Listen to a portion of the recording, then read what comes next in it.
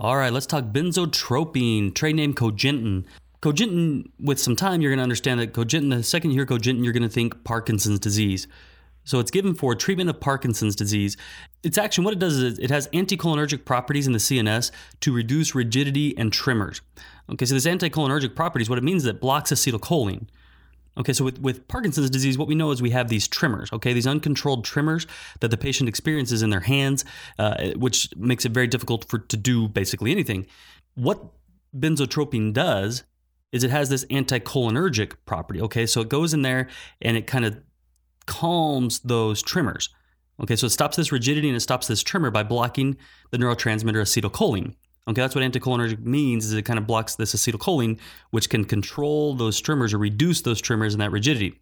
So its therapeutic class is anti-Parkinson agent. Pharmacologic class is anticholinergic. Some things that you need to keep in mind when you give this medication is it can lead to arrhythmias, hypotension, palpitations, and tachycardia. A lot of this are these anticholinergic effects. Okay, these anticholinergic effects that a patient is going to experience. Remember, we're giving this medication to block acetylcholine, and we're creating these anticholinergic properties, and these anticholinergic effects are constipation, dry mouth, tachycardia. Okay, so these are the things that we're actually kind of can create by giving this anticholinergic medication.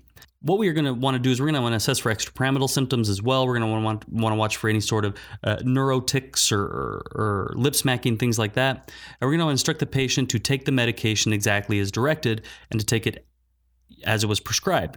We're going to want to also instruct the patient to maintain good oral hygiene. Okay, it's very important that a patient taking Benztropine is maintaining good oral hygiene.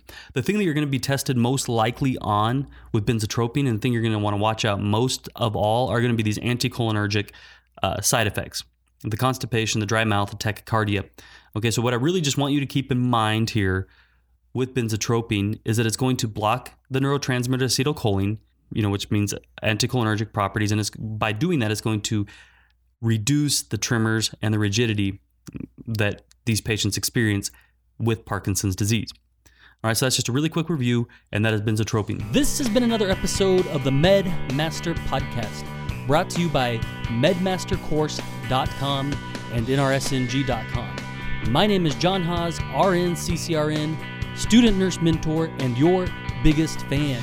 If you're ready to demolish nursing pharmacology once and for all, head over to medmastercourse.com and use the coupon code PODCAST to save 15% on lifetime membership to MedMaster Course.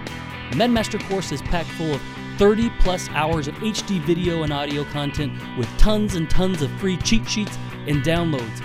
Demolish nursing pharmacology, never guess a med again. Go to medmastercourse.com, coupon code PODCAST. You guys know what time it is now. Go out and do something great. Happy nursing.